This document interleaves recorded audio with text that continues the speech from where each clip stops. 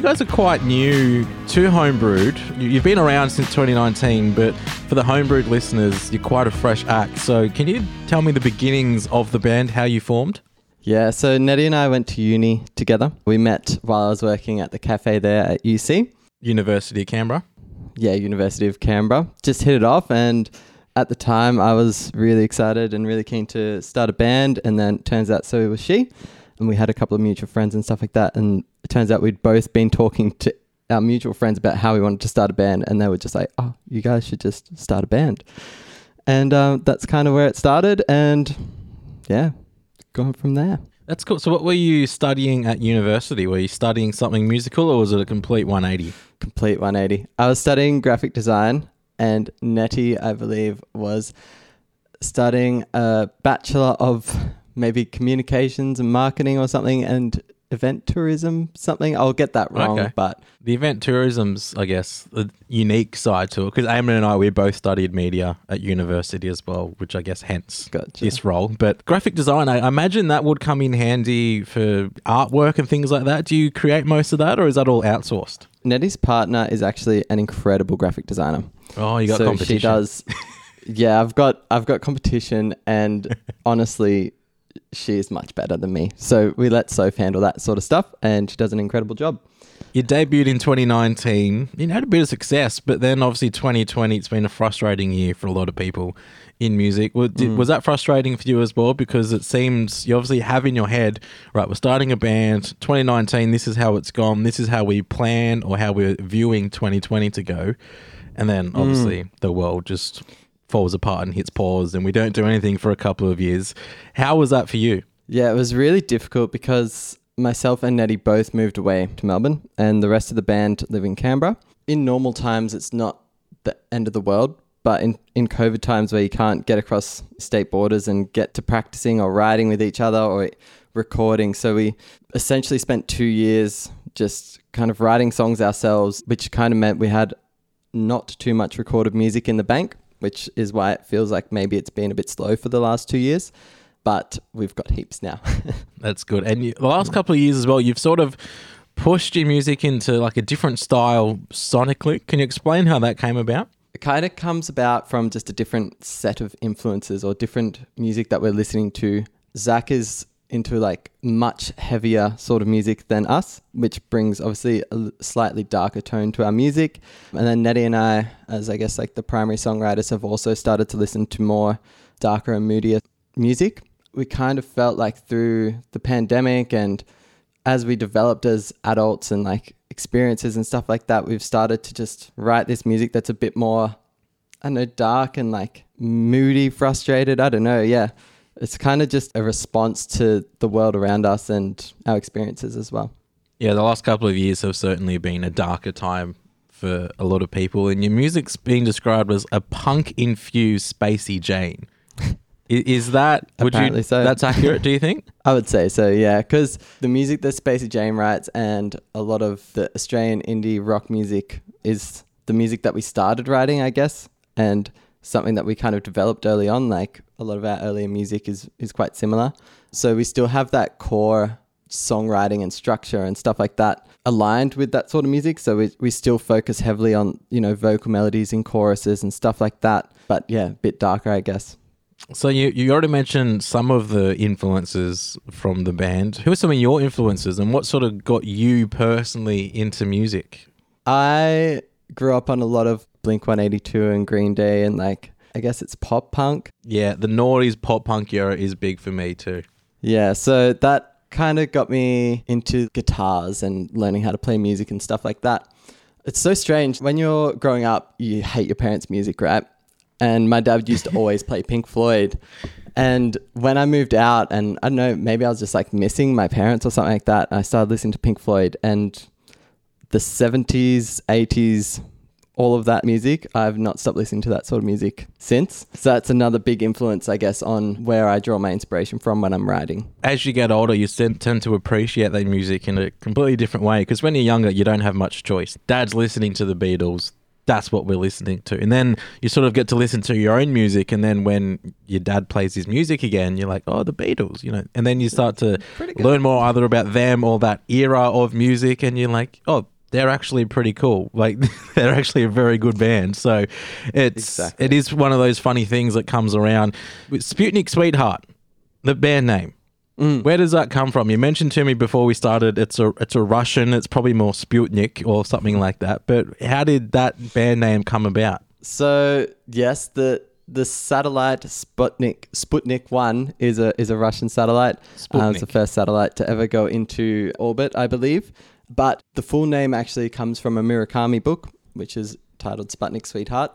It's essentially just this really incredible book that at the time Nettie was reading it, and I've read it since, and it just perfectly fits. It's a bit strange, a bit mystical, but rooted in reality. Like, it's just I don't know how to explain it. You'll have to read the book maybe if you like reading, and I think it just suits our music perfectly. I mean, it's not really to do with the pandemic, but probably around that time is when I was like, okay, I want to get into reading. It was probably early 2019. I was like, I want to get more into reading because my partner's a big reader. And then obviously the pandemic hit and you're like, well, nothing else to do. Might as well start reading a bit more. So speaking of not being able to do much for the last couple of years, that's touring. But you are going on tour next month. It's your first full tour in a bit over a year, I believe, for the band. How important is going on tour for an emerging act like yourself? Because obviously the major big who sell out stadiums and arenas, they tour, it's a big money producer for them. For an emerging act like yourself, obviously you're getting paid, you'd like to think, but how much does the money come into it, and how much does just exposure to new people come into it, or the experiences of traveling around the country and touring? Like, where do those different things weigh up, and what's the most important for an emerging act like yourselves? Yeah, I definitely think the exposure to new audiences is the main benefit or draw card of touring. We're not really in music to make money, I guess, especially as an emerging artist. There's not really too much of that to go around. So it's more of just enjoying ourselves and having fun with our friends. It's an opportunity to get out and explore the country together, which is something that not a lot of people get to do, you know. That exposure to new audiences, people who are going to maybe enjoy the music and come to future shows, it's all kind of about building that experience with other people. And for an act like yourselves, where you are, I mean, you're dabbling a bit more, like you mentioned, in like the heavier, darker aspect. But I feel like for bands like yourselves, there's a real sort of sweet spot to be able to see yourselves as a live act. Like, we're a band who you want to come out and see live, a band you want to come out and support. Is that something that you're also putting a lot of importance on for this upcoming tour? Yeah, our primary focus has always been a live band. So we've always focused on delivering the best show we possibly can. I would say lots of energy, lots of fun. We try to bring a lot of fun to our shows. So definitely the focus, and then recording music has been like kind of the second part that we've discovered a love for that we weren't aware of at the beginning. Yeah, you get different people. Some prefer working in a studio and recording, and then just the way they want to mix or master a track. They want to put this effect on. They want to try this. We'll pan to the left, pan to the right. You know, whatever the case is, they like being able to fiddle around with it and create this super polished product. And then you have other people who, you know, they enjoy that, but their main focus is getting in front of a crowd, performing their music live, and just having a really good time. Now, You're fairly active on social media and like TikTok. I was watching a few of your TikToks before you came on. What have you made of the recent controversies happening around TikTok? Like the likes of Halsey, she's been speaking out against her label for making her post viral TikToks. And if she doesn't make a viral TikTok, they're not going to let her release her new single. Are you guys, I don't know if you're independent or whether you have a label, or I don't know what your situation is, but do you have an opinion on what's happening and the trend that we're seeing with social media and music at the moment? Ideally, it's not something that you would have to do. And I hate hearing about the fact that labels are kind of making artists do it. We're not on a label, so all the TikToks we make are just for fun. I think there's obviously benefits to having an app like TikTok or even like Instagram and Facebook, like being able to promote your music to an audience who would otherwise never have heard of you is amazing. I think it is difficult because there's so much importance placed on going viral or making a TikTok that's just crazy. Like there's TikTok bans and stuff like that. And for that to be part of upholding your end of a bargain feels a bit tough.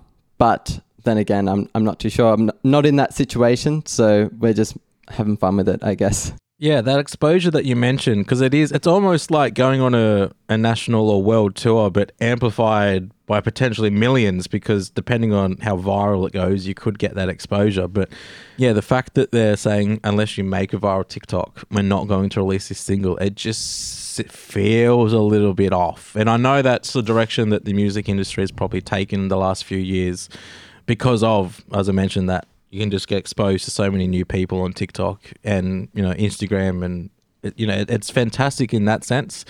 But to not be able to release the art that you're creating because you don't own it, that's part of the problem with a lot of labels is you don't actually own it. So that's what people would just she doesn't own it. She can't actually make that decision, or else her label will probably sue her for something she created but she doesn't own. It's a real whirlwind if you're not really in the know. I just do a bit of research and look it up because it's in a lot of depth that I probably don't have time to get into right now. Because not everyone can be a Lizzo. Not everyone can be a Kid Laroi. Not everyone can be making songs that just blow up on TikTok. Florence and the Machine's label wanting her to do that as well. And it's like, part of the beauty of her music is the mystery behind who she is and the music she's creating. If you want her to create TikToks, that goes away. The whole magic of that goes away. Yeah, I think the hard thing as well is there's no formula to what is viral on TikTok. Yeah. It's like literally the things that I've seen that blow up. Sometimes you're just like, who thought of that? My money don't jiggle jiggle. Like seriously, I've had that song stuck in my head for like, how long has it been out? 4 weeks or something like that. Like it's crazy. So yeah, very interesting topic, and I could probably talk about it all day as well. Go on. If you have more you want to add, go for it, because it certainly, it is a hot topic at the moment. I agree with you in saying that it loses a bit of the mystery and intrigue of an artist like Florence and Machine, for example. Like there's something special about an artist who can create beautiful music and you just don't really know much else about them, and feels quite sometimes invasive. Some of the TikToks that have to get promoted, sometimes you feel like you're sharing something with people that's super personal or something like that, and seems a bit over the top to me. I guess it's almost removing, like, because people, whenever they're an artist or a comedian or whoever is in some sort of controversy and they're getting cancelled, it's very hard to separate the art from the artist. With R. Kelly, people were saying, I really like Ignition Remix. It's a banger. But do you separate the art from the artists and their downfalls? And it's almost like a similar thing that's happening with social media at the moment. They want them to be the same. You want to recognize the art and the artist, and you want to know both sides of them, where for some people, the reason they create the art is to get away from themselves and have a completely different persona. Yeah, like sometimes art is just an expression of yourself. Being so personable on social media sometimes is tough. Like, I guess it depends. It really does depend. I can see pros and cons for both. As you mentioned, we could sit here all day and talk about it. I want to talk about your new single. It's called Lindy Pop. Tell me about it. Yeah, so Lindy Hop was written by Nettie roughly 4 years ago during the marriage equality plebiscite. Essentially, she was in a new relationship at the time and was kind of experiencing all of this homophobia online. So a lot of the lyrics are a response to that, but in the same time, it's a response to that beautiful period of time, like your honeymoon period, when you've just started a new relationship. So I guess it kind of shows both sides of the coin of the situation that she was going through at the time. In terms of like the music that we put behind it, it's a song that we've had written for ages, but it just took so long to kind of piece together and get right. And we finally got it in the studio and were able to kind of make it what it is, which is just this fast and furious song. Like it's amazing to play live, super fun. It's a great song, I think. You mentioned it's been written for a while, but you've been sort of working on it throughout that whole time. Does that mean that the music behind it, we'd sort of touched on before that you've gone a different sonical style over the last couple of years. This song 2 years ago, does it sound completely different to what the finished and produced song is now? It was always a bit more of like a punky song. So it was always pretty upbeat, fast tempo, stuff like that. I think what really changed was when we kind of nailed the chorus, where we've gone into halftime and really sit in the groove, and it really just brought this attitude towards it. And the attitude, I guess, is what was missing for that time. So has this song almost been the catalyst for the change? You said this was always a bit punkier than the other tracks. Has this song sort of been the push for the recent change sonically? I guess so. Maybe. I'm not sure. I don't know. I feel like we've always dabbled in like writing songs that are outside of the genre that we are normally attached to. We've always kind of written, you know, some songs that are like jazz songs and songs that are like ballady type of slow, sad songs. And I guess what we try and do is just pick the songs that we think are the best or like the most. And then that typically, like I mentioned before, like we are a live band, so we generally end up picking the heavier, faster songs to record. But yeah, I guess this is the catalyst. Yeah. There you go. You've had an epiphany right now for how this all happened, but it's a fantastic song. It is full of energy, and you know, knowing that bit of background about the song, I think adds that extra little bit on top of it. So, Joe from the band, thanks so much for joining me. Thanks for having me.